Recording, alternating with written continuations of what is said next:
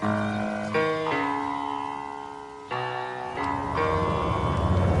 right club. Be the right club today. Yes! Johnny, that's better than most. How about in? That is better than most. Better than most!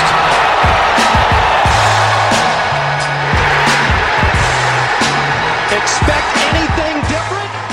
Ladies and gentlemen, welcome back to the No Laying Up podcast. Welcoming in Columbus Business School professor and the author of Every Shot Counts, Mr. Mark Broadie. Mark, I was going through our direct messages. I had first contacted you to come on the podcast about 4 years ago and somehow criminally never followed up on that. But welcome, and we're finally making this happen. Oh, well, thanks for having me, Chris. It's a pleasure after all these years. No, looking forward to one. I think I've learned a lot. And for the record, I want to, before I say it, this is not a book promotion. You did not ask to come on to promote your book, but I read your book, Every Shot Counts, several years ago, and it changed the way that I thought about golf and followed your work very closely after that. So I've always looked forward to talking stats with you, and I think listeners to this will understand maybe, some I would say don't know at all what strokes gained is, but I think some understand it roughly. And even talking to some of the other No Laying Up guys before we started recording, they're like, yeah, I want to learn about this. I need to know about this. So I think people are going to learn quite a bit. But I'm sure you've told the story many times. But first, I want to get kind of an understanding of what your background was and how you ended up kind of revolutionizing the way golf is analyzed from a statistical standpoint. Well, I got into this, many years ago now. Some people, you mentioned the book, think that, I decided to write a book and a year later a book is published, and that's not at all what happened. I started, playing golf when I was a teenager, and so it's been sort of a personal passion of mine. And then I, became an academic, and I teach and do research at Columbia Business School in New York, and so my professional passion is analytics. And then I said, well, I can put these two together because there's so many unanswered questions in the game of golf. And so I got to combine my personal and professional passions in doing golf analytics.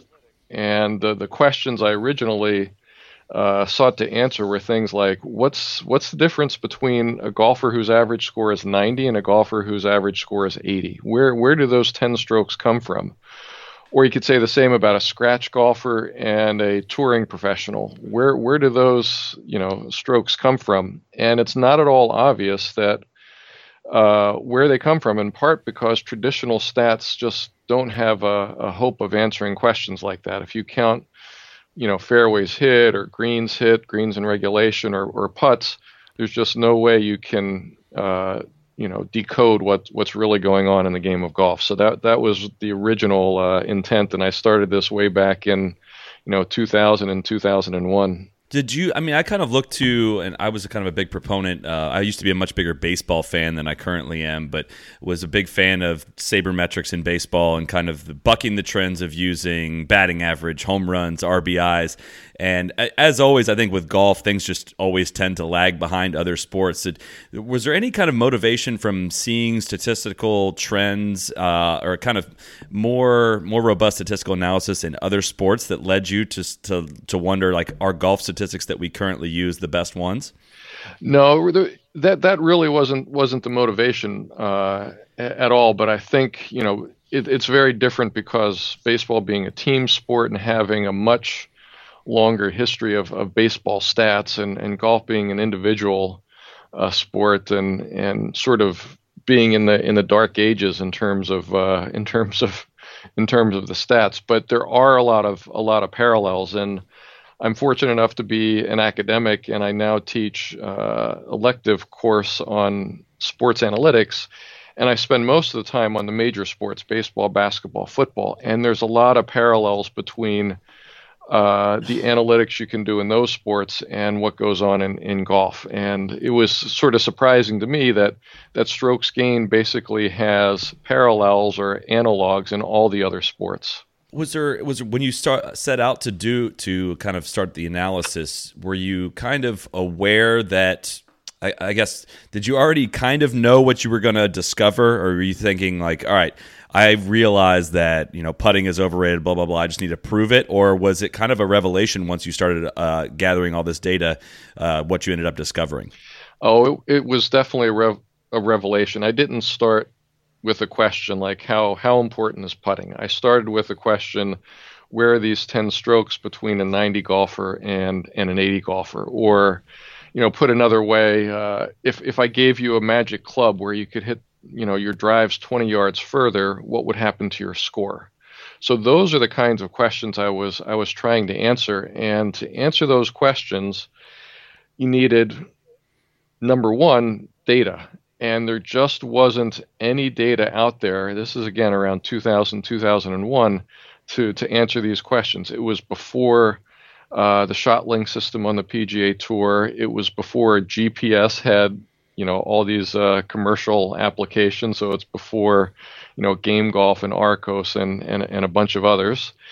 And so the first step was really, how do I get data? In this case, for amateur golfers. And like many people before me, said, well, I'll start collecting data and put it into an Excel spreadsheet, and quickly, as in in an hour or so, realized that that's not really the way to go. And so spent a couple of years building a desktop program called Golf Metrics to be able to have amateurs collect data, which ended up looking almost identical to the ShotLink data that the PGA Tour started to collect in 2003. So the first were these questions, and then was the data. It was only after starting to analyze the data I said, well, now that I've got all this data, how exactly do we answer the questions? And it was only after that some of the insights about the importance of putting and approach shots and other things came out. So that was a surprise. What would you say was the most noteworthy thing you learned once you had accumulated all the data? That the findings, the insights, the results were very consistent across a wide range of golfer groups. So if you take a look at the difference between a high handicapper and a middle handicapper, a low handicapper, between average tour pros and the best tour pros, the same sorts of results hold, namely that about 65% of the scoring differences occur from shots outside 100 yards and about 35% from shots within 100 yards of the hole. And so, 10 strokes, if you want to go from a typical 90 golfer to a typical 80 golfer, about 6.5 of those 10 shots come from being better off the tee and outside 100 yards, and about 3.5 of those strokes come from, being better inside 100 yards, including putting. So what's something that you've heard on television over the years, or especially after doing all your research, you hear now and just cringe as just something that's just flat out not true? So there's a lot, I'm sure. Yeah, there's a lot. This is maybe not related to my research, but you hear that touring pros swing at 80%. I don't think so. You see how far they hit it? They're not swinging at 80%. I think what you see is great rhythm and balance, and so it looks like it's effortless, but they're swinging really hard and really fast. There's a lot of others that you just sort of shake your head at. So they'll say a player is 19 out of 20 on putts inside of 10 feet at the tournament this week. And that could be factually correct. So it's not like shaking my head like they're saying something that's wrong, but the implication is that this player is now standing over a 9-foot putt. And the implication is that they have a 95% chance of sinking it, which is way far from the truth, because most of those putts inside of 10 feet are actually inside of 3 feet. So it's sort of just a meaningless waste of airtime to talk about, how many putts have they sunk inside of 10 feet. It would actually be better to talk about how many putts did they sink between 5 and 10 feet than, inside of 10 feet. Mm-hmm. Now, to your first point, I remember the first time I ever saw Ernie Els swing a club in person. I was a kid. I couldn't believe it. I mean, you could hear the club in the transition phase. You could hear the wind that came off the club face for how hard he swung it, and he makes it look so effortless. So I'm glad to hear you say that. And secondly, yeah, the point on your putting, every time I see that stat, it does kind of jar you, and I get why they pop it up there. Especially I think somebody had one the other week that they were 54 of 54 inside of 10 feet. But another one that gets me is I never know what a good number is, but when somebody tells you how many feet of putts you've made over the course of the day, does that stat mean anything to you? No, other than, larger is better. Yeah. But you could have made a 150-foot putt. It skews everything. But exactly. Yeah, that one always confuses me. But it also kind of, I guess I'll ask it in the form of a question in that if you could sum up when Tiger Woods was dominating the PGA Tour, if you could summarize how he went about doing that or the leading factor that went into his domination of the PGA Tour, what would you say that was? That's an easy one. He dominated with his approach shots, and that's a surprise to most people, but if you think about the traditional golf stats, that's the hardest part of the game to measure. There is no one of the traditional golf stats that, directly measures approach shots, approach play. The closest might be greens in regulation, and there's many flaws with greens in regulation, but, that includes drives and approach shots, and there's other flaws with that we could talk about. But one of the misconceptions about Tiger Woods is that Tiger Woods was a great putter. And so people say, yeah, he was a great putter. That must be the reason, he won so many majors and so many tournaments. And that's true. He was a great putter, but he gained more than twice as many strokes from his approach shots as from his putts. So there's not an inconsistency there that putting was really not the key to his performance. It was approach shots, but he was really good at the short game. He was actually, for most of his career, a really good driver, and that's why he's sort of Tiger Woods, as opposed to Ernie Els or Phil Mickelson or some other great players. That Tiger Woods was great at everything, but the one part of his game that really stood out was his approach shots. And one way to phrase that I often talk about in seminars or talks is that if Tiger Woods was an average driver, had an average short game, and was an average putter, and you just let him have his superior approach shots, he would be in the top 10 in the world. Yeah. And I think you hear it almost more these days, maybe not as much in the last year, but in the last 5 years, people say, oh, Tiger, he just can't putt like he used to. That's what's really holding him back currently, when I think in reality he doesn't have nearly the same advantage over the other players from tee to green. Is that something you would agree with? Yeah, I agree with that 100%. And even in his most recent comeback where he's been, playing great and, doing very well at Bay Hill and almost winning at Valspar and others. He's been putting really well, and one of the things that's been holding him back is his approach shots. And not that they're not good. His approach shots, I had him ranked something like 25th in the 2018 season, but he's not like number one like he used to be. If you went back from 2003 to 2013, he was in the top 5 in strokes gained from approach shots every single year, with most of those years ranked number 1. And, 1 year he's ranked 5th, and a couple years he was ranked 4th, and almost all the other years he was ranked 1. And he was just phenomenal with his approaches. To give you an example, the leaders in approach shots for a typical year might be at, 1.3 strokes gained per round. And there is a number of years where Tiger was at 2 strokes per round. And it's like, wow, I mean, he's already 8 strokes ahead in the tournament, before that's amazing. Before everybody else tees it up. So why did he win so much? Well, to win, you need to get to about 3.5 or 3.7 strokes gained per round, and he was getting 2 just from his approach shots. And you throw in that he was a good putter or great putter, and then you add the other stuff, and he was winning at 30-40% win rate in certain seasons. I can only imagine the depth of at which your amazing Tiger stats go, but that's fantastic. All right, Tron, a quick break. We announced this past week that we're going to be playing in the BMW Charity Pro-Am in Greenville, South Carolina in May against each other. Why don't you fill us in a little bit on the details? Yeah, we've got all the details on the website, but just for your edification, Callaway giving away a ton of prizes, Rogue drivers, Rogue 3-woods, putters, wedges, balls, irons, everything. Yeah. So we'll announce the official prizes eventually.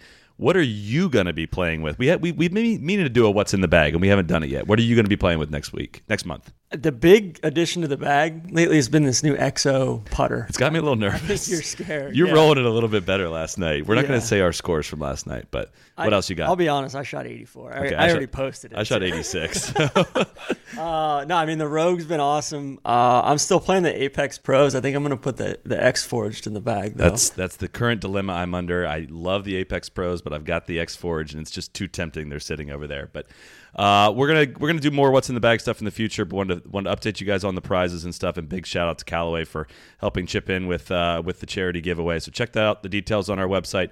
Now let's get back to Mark Broadie. So I want to get into kind of strokes gained. It's something obviously you've talked a ton about, and we'll get into some of the nitty-gritty details. But first, I want to know, so stats like driving accuracy and greens in regulation, I feel like 5 years ago or so, even up to then, they were still being used, but they're kind of becoming extinct, which I'd like to see. But can you explain to us why stats like driving accuracy and greens in regulation are not very useful? Sure. There are so many flaws, and I'll try and give you a brief answer. But number one flaw is units. That it's very hard to measure driving distance, which is in yards, versus putting, which is in strokes, versus hitting fairways, which is just you hit a fairway, you don't. They're not in the right units, and that makes these kind of things incomparable. How do you compare a player who drives it 10 yards further with another player who hits 50% of his fairways versus 60%? It's very hard to compare when you have different units. So another thing that's wrong is that greens in regulation and driving accuracy are these counting stats. You either hit a green in regulation or you don't. You either hit a fairway on your tee shot or you don't. They don't distinguish between big misses and little misses. So if you miss the fairway into the fringe of the fairway, the first cut, then that's not a big penalty. You're in the rough, that's a bigger penalty. You're in the woods, that should be a bigger penalty. You put it in the water, that should be a bigger penalty. You put it out of bounds, that should be an even bigger penalty.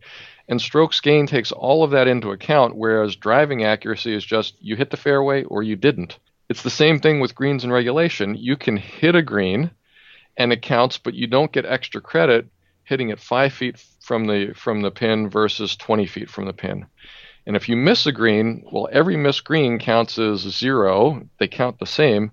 But if you miss on the fringe versus missing in the sand versus missing in the water, those are really different misses that all count as a missed green in regulation. So another flaw of traditional stats is they're just 0-1 kind of things, and they don't take into account these fractional differences in shots, which are really important. And the third thing is there's no adjustment for what is the field doing versus playing at one course versus another. So to give you one example, the average driving distance at, say, TPC Scottsdale might be 300 yards, and the average distance a week or so ago at Harbortown was 275 yards.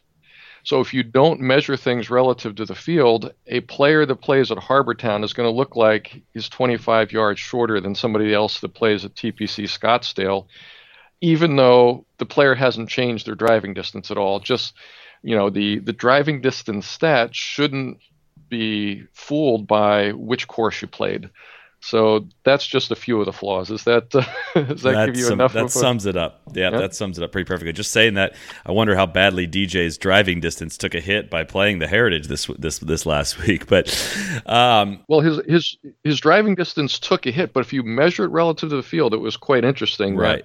At Kapalua, he was 25 yards longer than average, and at Harbortown, he was 20 yards longer than average.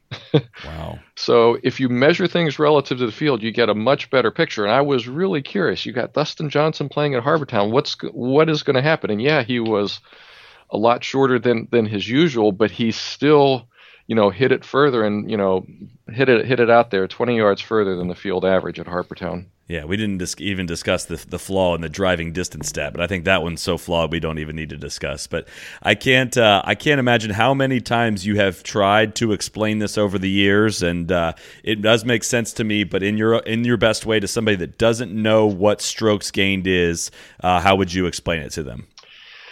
So if you have a tough par 4 where the stroke average is 4.2, then a par in the hole is a good score. You're beating the field, but you're beating the field by 0.2 of a stroke. So if you compare the field average 4.2 with the player's score, in this case a 4, then the player is gaining 0.2 of a stroke. That's basically what strokes gain does, is it measures performance relative to the field. And then the question is, well, how do you break that down further into each stroke? And it's the same idea, which is you want to measure the quality of a shot relative to an average tour player's shot from that particular spot or from that condition. So let's take putting to start with. If a tour player has a 30-foot putt, what would the field do? What would be an average performance on a 30-foot putt? And the answer would be they'd get down in about 2 strokes. The PGA Tour average from 30 feet is 2. So if you sink a 30-footer, you're doing 1 better than the field average. And if you take 2 putts, you're even. And if you take 3 putts, you lose a stroke. So that's sort of the simplest way to measure putting, is not just by counting putts, but by measuring it relative to what the average tour pro would do. And so that sounds like it's the same as sort of counting putts, but where it gets interesting is when you take a look at other distances. So the other easy one to talk about is putting from 8 feet.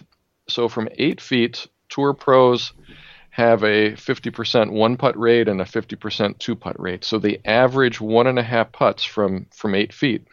So if a tour pro sinks an 8-footer, they take 1 versus the average of 1.5, they'll gain a half a stroke on the field.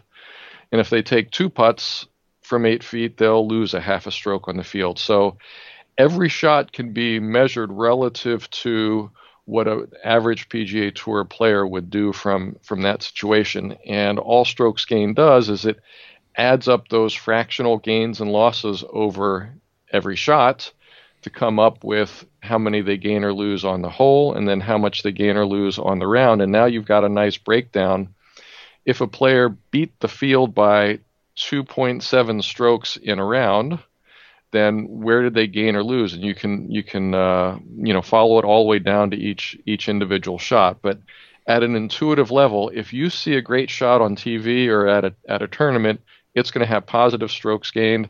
And if you see a poor shot, it's going to have negative strokes gained. And all strokes gained does, it sort of quantifies that in terms of fractional gains and losses relative to an average tour player. I think we can approach it 2 ways. We can start at the hole and work backwards and work from the tee to the hole. But I think in reading your book, the one of the biggest things I took away from was that I was placing way too much blame on my putting for my poor scoring, and that the finality of having an 8-foot putt for a par, and when I miss it, I say, I just cost myself a stroke by missing that putt, without factoring in the fact that, only, a tour pro makes this putt 50% of the time. And so there's going to be some variance. If I keep leaving myself 8-foot par putts, maybe I'm doing something along the way that is not setting myself up. So in my mind, I had set out that I was just a terrible putter. And I kind of opened my eyes like, no, I'm not a terrible putter. Like, I hit 8 greens today and I left myself a bunch of 8 and 10 footers. And so I hear people say like, oh, you should spend the most money on a putter. It's the club you're going to use the most throughout the round. Explain to me why that's a bad way of thinking. So one of the European tour pros that I've been friends with for a long time is Edoardo Molinari, and you might also know his brother Francesco Molinari, who's now playing on the PGA Tour. But Edoardo said this: if I had a contest with an amateur, and we could choose between having a 9-hole putting contest, or we could hit 9 tee shots on a 200-yard par 3, who do you think would win? And the answer is, Edoardo Molinari is going to kill most any amateur hitting 200-yard approach shots to a hole. He's going to hit the green more often. He's going to get closer to the hole. A 9-hole putting contest, an amateur would have a chance, even against a tour pro.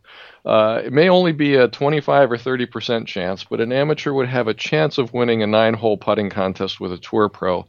An amateur would have no chance at winning sort of a 9-hole approach shot contest with a tour pro from 200 yards. The differences are just, dramatic from that range. The differences in skill levels. It's a good way to think of it, and it also just goes towards the handicap system, right? The longer the hole, typically the lower the handicap number. Essentially saying this is going to be easier for a low handicapper and harder for a high handicapper.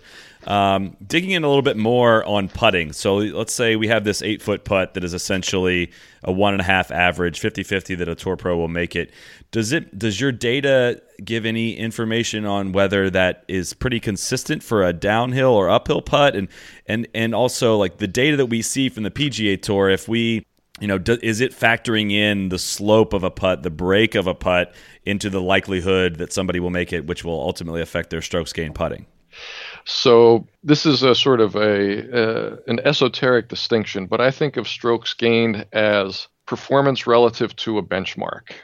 And so that's the theoretical concept, and then you can implement that in a number of different ways. And in the implementation we worked with the PGA Tour, all 8-foot putts are equal, and the average that goes into that is 1.5, as we talked about. But there's no reason that you can't be more accurate in creating the benchmark than that. And I've done this analysis before, and it is true that on the steepest fast greens, that there's a big difference between an 8-foot downhill putt and an 8-foot uphill putt. And so there may be a 20% difference in make rates. So for example, an uphill 8-footer, pros make 55% of those, and a downhill just 35%. So there's a 20% difference in those make rates between uphill and downhill putts. But those are only on the steepest greens, which are less than 5% of greens are that steep.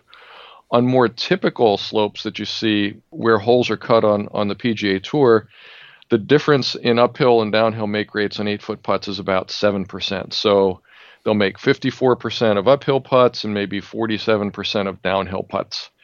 And so the amount that you're missing if you sort of ignore the uphill downhill difference is just a fraction of a stroke. It's 0.03 or something. It's 3.5 or whatever. It's really a minor difference. So I think of counting putts as being sort of very crude and doesn't give you a good ranking or a good measure of putting performance. Strokes gained putting, when you just look at the distance of the putt, gets you 90 or 95% of the way there. But you're absolutely right that you could do even better and get to 98 or 99% accuracy by factoring in the slope at the hole and exactly how difficult the putt is, taking into account more than just the distance. Would you say for an amateur golfer that it's more important to get the ball close to the hole than it is to leave yourself an uphill putt? I know it's a broad question and there's distances got to be factored in, but is there a major difference in leaving yourself a putt that breaks or an 8-footer straight up the hill? Absolutely. I think the evidence says that it's better to end up closer to the hole than leave yourself an uphill putt. One way to think about that is if you take this shot pattern of your putts, and if you're 20, 30, 40, 50 feet away, you pretty much want to have that centered around the hole so that you have as many 1, 2, and 3 footers as possible. So you want to, it's like throwing a dart at a dartboard. You want to center it around the bullseye to give the most chance of it going in or hitting the bullseye, but also to leave yourself the shortest second putt. If you aim to leave yourself, if your goal is to leave yourself with a second putt that's uphill, instead of having 1, 2, and 3 footers left, you're going to have 3, 4, and 5 footers left. And yeah, though that 5-foot uphill putt is easier than a 5-foot downhill putt, but it's always easier to have a 2-foot side hill putt or a 2-foot downhill putt than it is to have a 5-foot uphill putt. And so there is a big difference between uphill and downhill, but there's an even big difference between 3-footers and 5-footers. And that's why you want to sort of in your longer putt strategy, try and, center it around the hole rather than try and leave yourself an uphill putt. I'm not really sure I have a question with this, but I was just surprised to see in the data and looking at the charts within the book that how fast the drop off of the make percentage goes, even for professionals, once you get outside like that 12-foot range, and just how small the make percentages are on putts, even for pros in that range, kind of was an eye opener for me. And that, I always wonder why I don't make more birdies, and it's probably because I'm not hitting the ball close enough to the hole. As easy as that sounds, an amateur just isn't going to run in that many 15 to 20-foot putts over the course of a round. Yeah, and one of the ways I try and demonstrate that is by asking a question which is in the book, which is in a 4-round tournament. So you take players that that make the cut, they play 4 rounds. How many putts over 21 feet do they sink on average? And I'll ask plenty of people this, and you read the book, so you probably know the answer. But so how many putts over 21 feet in a 4-round tournament does a PGA Tour pro sink? The average is 1.4 in 4 rounds, which is tiny. And most people will guess 4 or 5, 6, 7, 8. They think they sink a boatload of putts in 4 rounds over 21 feet. And the main reason for this is the make rate from 20 feet is just 15%, and it goes down after that. And then you say, yeah, but when I'm looking at the leaders, I'm looking at the winners, they're making a lot more. And it's true that winners make more putts than, average tour pros. And when they win, they tend to be hitting their approach shots closer and sinking more of those putts. Do you know how many putts winners make in the week that they win? So 4 rounds over 21 feet. Any guesses on that one? I would say 3. 3, that's a good guess. 2.4. Oh my God. One stroke essentially that gained there. Less than 1 per round. That's 2.4 putts sunk over 21 feet by the winners in 4 rounds. So it's less than 1 a round. Winners win by putting better for sure, but it's not usually by sinking long ones. It's by sinking a lot more of the shorter ones. Well, with all this conversation around putting percentages from distances and whatnot, kind of a broad question here, but what do you make of Jordan Spieth overall as a putter? Well, first of all, he's a great putter, and he is especially good as when you look at his stats from sort of the 10 to 20 foot range or the 15 to 25 foot range. So it is absolutely true that he is a good putter, great putter, and other than this year, he gains most of his game gains come from this 10 to 25 foot range or 15 to 25 foot range, which is just really, really remarkable. So I just find it, when people are saying he's such a great putter, but his make percentage from like the key putting range between 4 and 8 feet is actually a little bit more suspect. So I find his kind of relationship with putting kind of perplexing, in that the closer he gets, he's actually not essentially one of the best on tour, but the further away he gets, he pretty much is the best on tour. And so many narratives get driven on the broadcast saying he's the best putter in the world, and I just think the data kind of supports a lot of other people in front of him, and especially this year. This year's been kind of a come down year for him on putting, but was just kind of curious on your thoughts on how his skills vary from distances close and far.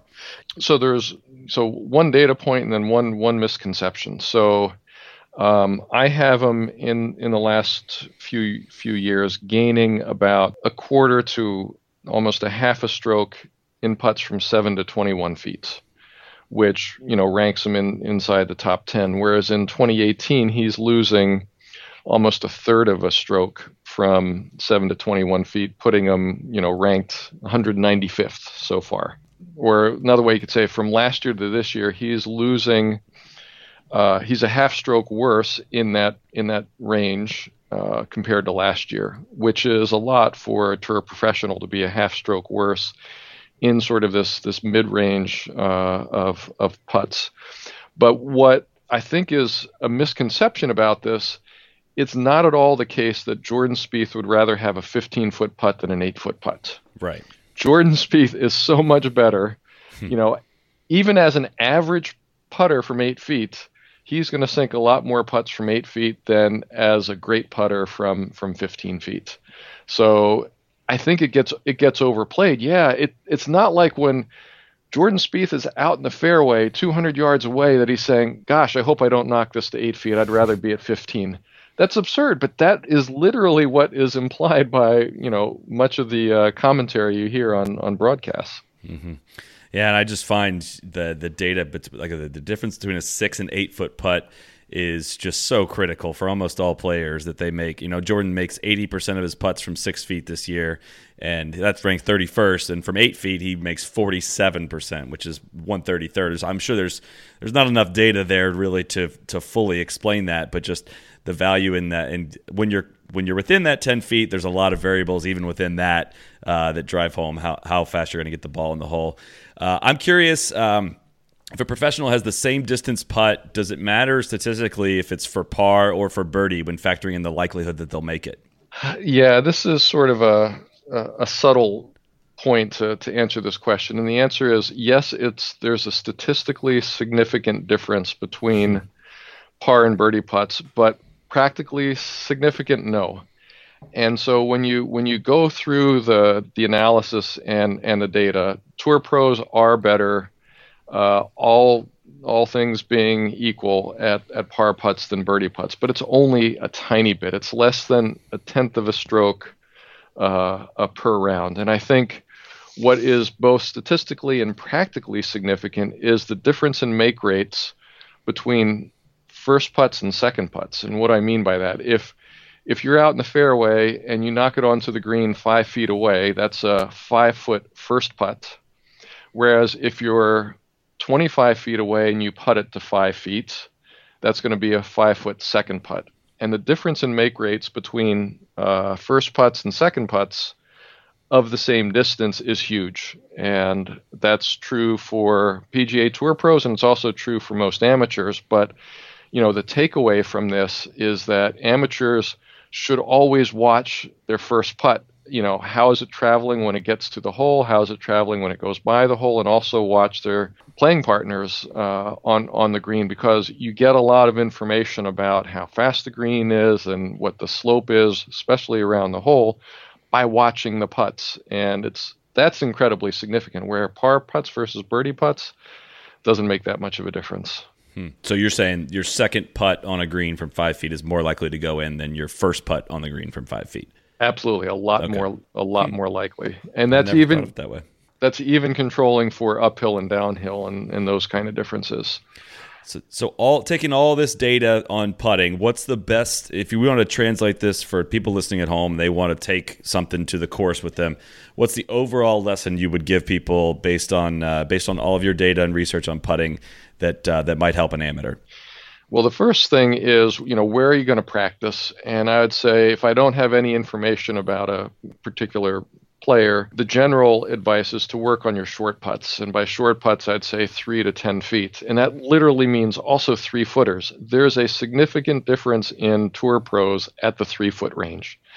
There's an even bigger difference in amateurs at the 3-foot range, that typically, a scratch golfer from 3 feet is going to be a lot better than a 90 golfer from 3 feet. So you want to work, number one, on the short putts, 3 to 10 feet, not to the exclusion of mid-range and longer putts, but the biggest bang for the buck is by improving your short putts. And there's 2 reasons for that. Why is there such a potential for gain on short putts? Well, number one is skill differences, which I mentioned. There's big skill differences in the 3 to 10 foot range. And number 2 is the number of those shots that you have per round. You just have a lot more of those short putts, because they can be, a first putt from 5 feet. They could be a second putt from 5 feet, and I hope not, but a third putt from 5 feet. But you have a lot more in the 3 to 10 foot range than you do in the, 30 to 50 foot range.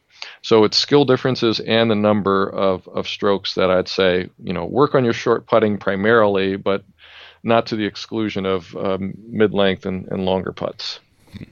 That's good. I'll take that with me today as well. But strokes gained putting has been around longer than some of the other statistics. Strokes gained around the green, strokes gained approaching, off the tee, and then overall strokes gained tee to green. So I think even for myself and most of the listeners, the putting is easier explained than kind of really fully understanding what the statistics mean from tee to green. Just because you're on a putting surface, and we talked about factoring in uphill and downhill and whatnot, but overall, it's kind of the same factors when you're on the putting green. Whereas even moving backwards from your approach shot, there's a lot more factors to consider. Where is 1 foot in the rough that much more damaging than 10 feet in the rough versus behind a tree? So I don't know what the best way for you to explain it is. I don't know if it's to start from the tee or work backward from the green, but I'd like to understand what goes into from a strokes gained approach standpoint, or even off the tee, how much somebody's punished by a ball, being 1 foot in the rough versus 10 feet, or how you factor in trees, angles, and is there a way that the data fully captures that? Or at least the numbers that we look at from the PGA Tour perspective are these kind of things factored in?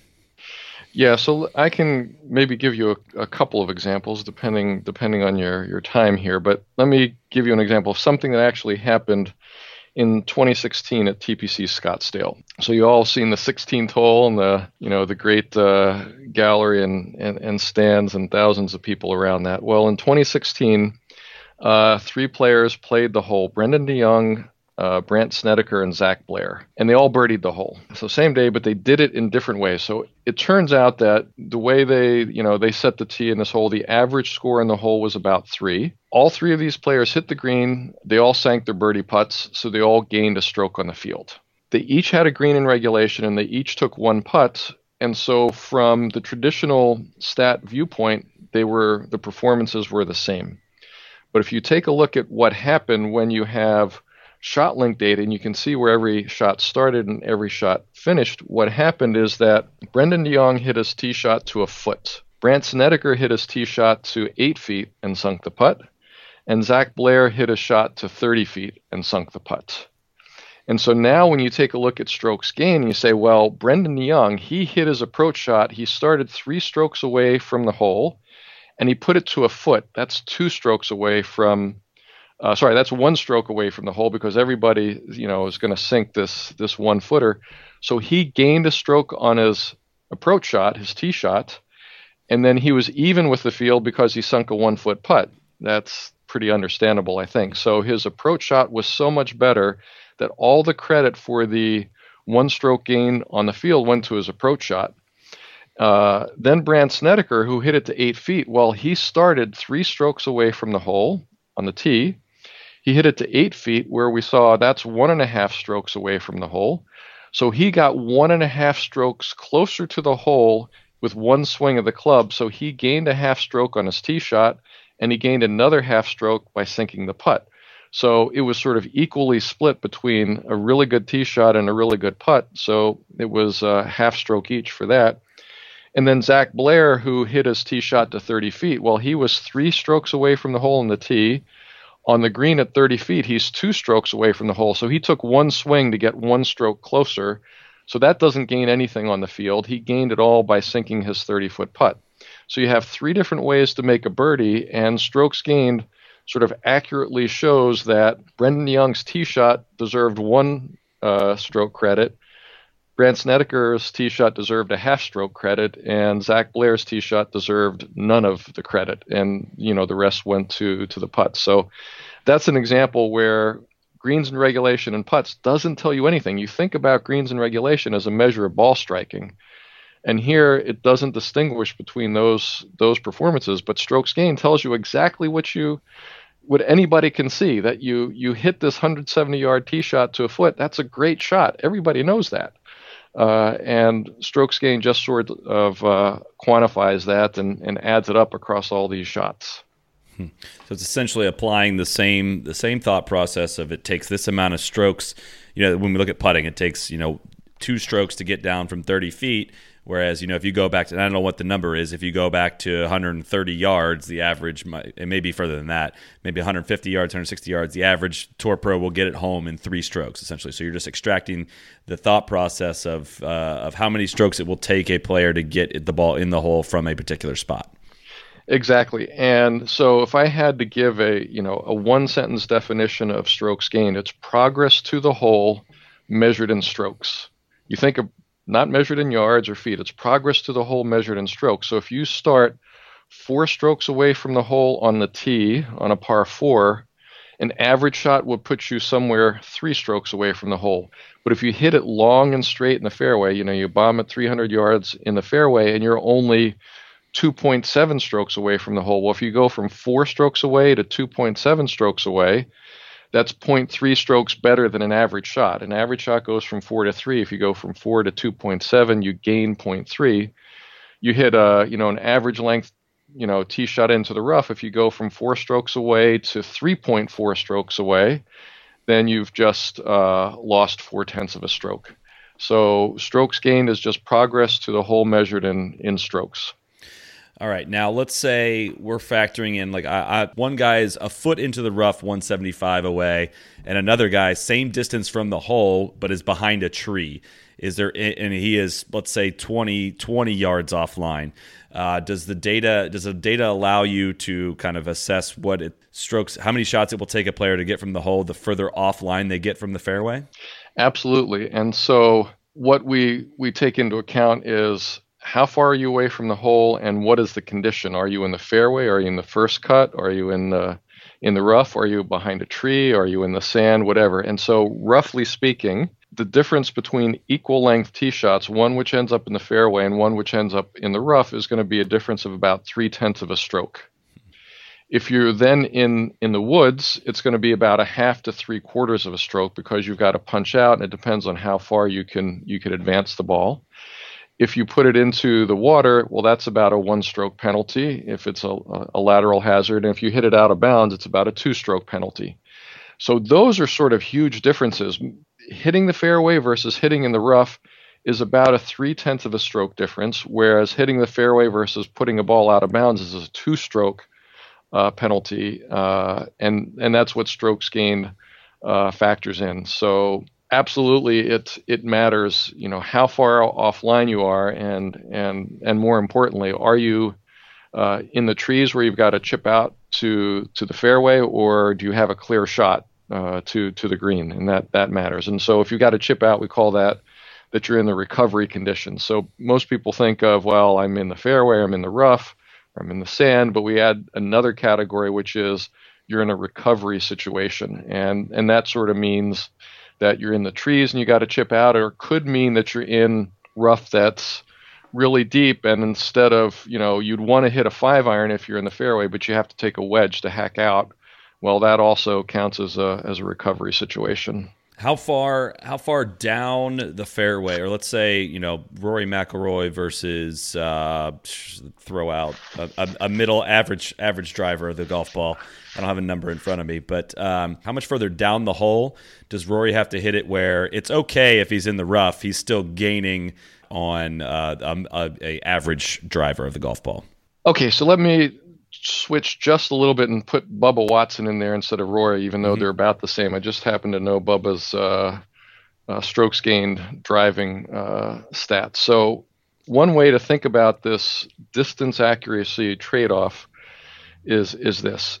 Bubba hits his drives about 20 yards longer than the tour average, and that's over all par 4s and 5s, not just the 2 measured holes where they're more likely to hit driver. That includes other holes that might be a dog leg or sort of layup holes where, most players are hitting hybrids or whatever. So across the season, Bubba Watson will average 20 yards longer relative to the field per drive.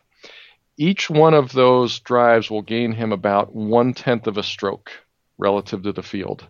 So if you have 14 tee shots on par 4s and 5s, each one 20 yards longer, gaining about 1/10 of a stroke, he's 1.4 strokes up in a typical round based on his extra distance. And now you say, okay, yeah, but you hit it longer, you're probably not hitting as many fairways. And this is where I think the bomb and gouge term is a little bit misleading, because, Bubba Watson a couple years ago was one of the, least accurate drivers on the tour, but it may be a surprise. He missed about one more fairway per round than the field average. That was it. Wow. He missed about one more fairway, and he didn't hit any more into penalty situations. So each one of those missed fairways costs about 0.3 of a stroke. So he misses one more fairway on average than the field. That costs him 0.3 of a stroke. So he gains 1.4 from his distance. He loses 0.3 because he misses a fairway. So net, he's up 1.1 strokes per round with taking distance and accuracy into account. So that's a huge advantage, but it's really hard to see on any individual shot, because gaining a tenth, it doesn't sound like much. And people say, yeah, he hits it 20 yards further, but he just missed a 5-foot putt, and it's the putt that matters. But no, if you gain a tenth of a stroke because you're 20 yards longer, and you do that 14 times around, yeah, that's, again, even taking into account the extra missed fairway, that's 1.1 strokes gained from his driving, and multiply that by 4 rounds, and now you're at 4.5 strokes advantage. And that applies, pretty similarly to Rory and to Dustin Johnson as well. From going all the way back to the tee, I want to know, when you start, let's say it's a par 4, do you start at a flat number 4 for the hole, or is there an average based, like that average expected score based on the yardage of the hole, or is it a moving average, like throughout the course of a tournament? Like this is a 4.4 hole, so if you make a 4, you gain 0.4 of a stroke. I'm just kind of curious as to how the model works in terms of, is it moving average, or is it based on the distance from the tee to the hole? Well, you could implement this in different ways, but first, it's not based on the par. Right. So par is sort of irrelevant. What you want to get at is the field average on each hole. And there's a couple different ways that you could implement it in order to have this appear on websites and on mobile devices in real time. But the goal really is to have, if the stroke average on this par 4 is 3.8, use that. If it's 4.2, you want to use that. Same thing on par 4s and 5s. In reality, what's done is the distance is taken into account, and then there's a field adjustment that happens at the end of the round. So to give you an example, if you ignored the scoring average on all the holes, and you computed everybody's strokes gained relative to an average course, and then you applied that to Harbour Town, where people are driving it 25 yards shorter, then everybody would look like they're losing strokes off the tee, because they're hitting it 25 yards less than a typical tour pro would do at an average course. But what happens is we adjust everything to the field, so what the field did that day then becomes 0. So nobody is then penalized for playing Harbour Town, because they're all driving it shorter. And that same adjustment to the field applies to approach shots and short game shots and to the greens. So that way, players are not rewarded or penalized because they're putting on flat greens where the make rate from 8 feet is 55% instead of 50%. Or if it's, putting at Augusta, or putting on slopey greens, or putting on bumpy greens where the make rate from 8 feet might be 45%. What you do is you compute the strokes gained of the field relative to an average course benchmark, and then you just make a minor adjustment. And that adjustment turns out generally to be quite minor. So it's interesting to talk about, and we want to get it as accurate as possible, but it turns out to be a really, really small adjustment in the end. Would you, from both a professional standpoint and for amateurs at home, does the data support, let's say it's just a par 5 or a short par 4, does playing back to a specific number benefit players at both levels, or does getting as close to the green as possible tend to lead to the best results? So there's a sort of a general answer for a hole, if you don't tell me about the player and don't tell me about the hole, the data is crystal clear that closer is better than further. That if there's no, horrible trouble around the green, and if you're not going to put it into the water or trees or whatever, that going for par fives and 2, again, if you're not going to put it in trouble, or just pushing it up closer to the green, you'll score better. And there's a lot of ways to demonstrate that. One is that if you gave a PGA Tour pro throughout the season the option on every par 5 to place the ball at, say, 80, 90, or 100 yards in the fairway and play the hole out from there, or take the average score on par 5s of everybody in a season, who would be better off? Taking the average score on a par 5 or giving the player the option to play every par 5 from their choice, 80, 90, or 100 yards in the fairway? Who would be better off? I would guess the average score. Absolutely, and by a lot. Yeah. So the notion that you would always want to lay up to 80, 90, or 100 yards is just bogus. However, the answer is really more subtle than that. Every hole you've got to take into account how much trouble is there up near the green versus 70, 80, 90 yards away. What is the pin location and how much spin do I need to apply? So if you've got a choice between being 40 yards away and 80 yards away, and the pin is cut close over a bunker, and you need to hit it beyond the hole and spin it back, well, you might be better off at 80 yards to be able to do that than at 40 yards. And so there's definitely special situations and circumstances where you might prefer to be further rather than closer, but as a general rule, closer is better. Yeah, it's not to be applied universally, but I've started implementing that as well. Just when all those factors are considered, if it makes no difference from an angle standpoint, why not to get to be 50 yards away versus 90? It's better to be 50. But go ahead. Almost no laying up is optimal. Few questions here. We're taking up a lot of your time, but there's a couple more I want to get to. You can answer as quickly or as detailed as you want on this one. What would you say is the most important skill to have in golf?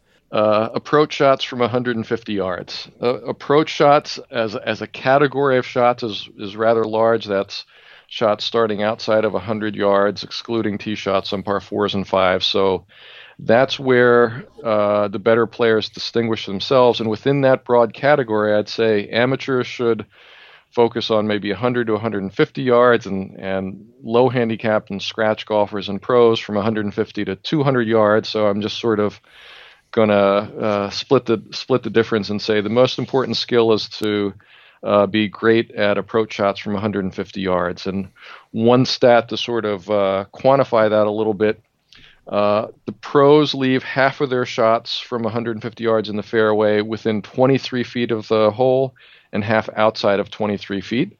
So that's a bigger number than most people think. Mm-hmm. On the other hand, 90 golfers leave it more than twice as far. Their leave is about 56 feet. So half within 56 feet and half outside of 56 feet. That's a really big number. So getting that number down for amateurs is huge for scores. I just learned something right there. What would you say is the biggest misconception around golf, or like in your world of analytics and whatnot? What is the biggest misconception? Well, besides the importance of putting, which we could talk about some more, I'd say the misconception is that pros are long and wild, and I'd say no, they're long and straight. They are when you hit it 300 yards and you're just a couple of degrees off. That's awfully darn straight, whereas amateurs, hit the ball 200, 225, and their dispersion is, on a relative basis, much, much greater. So I'd say pros are not long and wild, they're long and straight. That's a big misconception. I think you and I are pretty much in alignment regarding this topic, and it may be too long for this late in the podcast. But what do you think of the way the official World Golf rankings are structured, and what are the biggest flaws in the rankings? So there's some work that you do that it's very interesting because the result is surprising, and you've got to spend a lot of time convincing people that in fact the analysis makes sense, and this is why you get this counterintuitive result. the work that I did with Dick Rendelman on the official World Golf Rankings surprised almost nobody, and that was that the official World Golf Rankings are very biased against the PGA Tour and PGA Tour pros, and biased towards all the other tours. So if you take two pros of equal skill and you have one of them play on regular PGA Tour events and another one playing on, the Asian Tour, the Japanese Tour, some of the other Sunshine Tour, Australasian Tour, some of those other tours, the person playing the PGA Tour will get less world ranking points and will be further down in the rankings by far compared to playing on one of the other not PGA Tour tours. So that's it's really important. It's not so bad for the top 10 or top 15 in the world, where they're playing a lot of the same. Those guys are playing in a lot of the same events. They're playing in the majors, they're playing in the WGCs, and then there's a few other tournaments. So the official World Golf Rankings, I think, does pretty well in the top 20 or so. But when you get out at 40, 50, 60, 70, 80, and beyond, then it's really significant, and I think hurts PGA Tour players.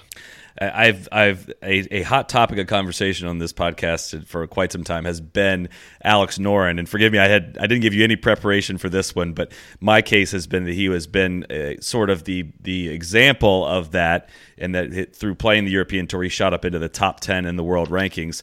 How do your metrics view somebody like Noren compared to his official world golf ranking? So I'm not sure where he's ranked in the world, but I have him ranked, 31st. Just on a strokes gained basis since January of 2017, so not exactly the 2 year. He's about 16th or 17th right now in the world, so that's about the separation I would expect. I know he's a very talented player, and I'm very impressed with what he's done on the PGA Tour. Again, that's a topic for another day. I've taken quite a bit of abuse for my stance on him, but are you? This may be, I don't know if you've ever been asked this question before, but what's the most consistent or maybe the most valid criticism you hear regarding your analysis? Well, I think one of the criticisms is just that people don't understand it. I think most people, when they hear a 1 minute explanation, they get it. Most people have an intuitive sense of what a good shot and a bad shot is. I think a lot of people just haven't heard a 1 minute explanation. So I think the biggest criticism is, what is this? I don't know what it means, and that takes a while for it to sort of seep into the consciousness of the general public. You mentioned you don't hear quite so much fairways, greens, and putts. I still hear it a lot on TV broadcasts, whereas PGA Tour radio, they do a great job of I think highlighting the player's performance using strokes gained, but other places are still, I think, stuck in the dark ages. Very last one, I promise, and I made it all the way to the end before asking a Ryder Cup question. But what do your models show in terms of who the favorite should be in France later this year? In honesty, I haven't looked at that recently, but a quick glance at at what I have as the top 10 or the top 15. They're mostly Americans, except for Jon Rahm, Justin Rose, I guess Paul Casey. Ooh, so there's more than I was thinking there, and Sergio. So I don't know. So that looks pretty even.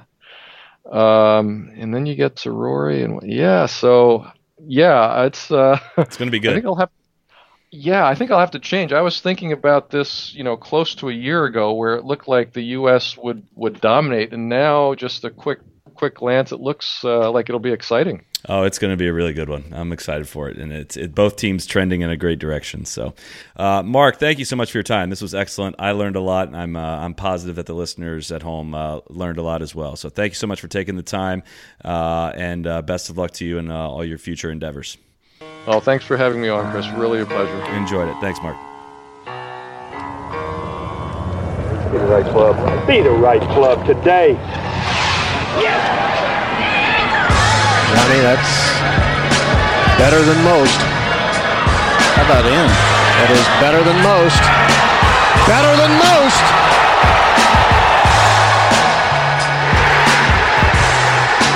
Expect any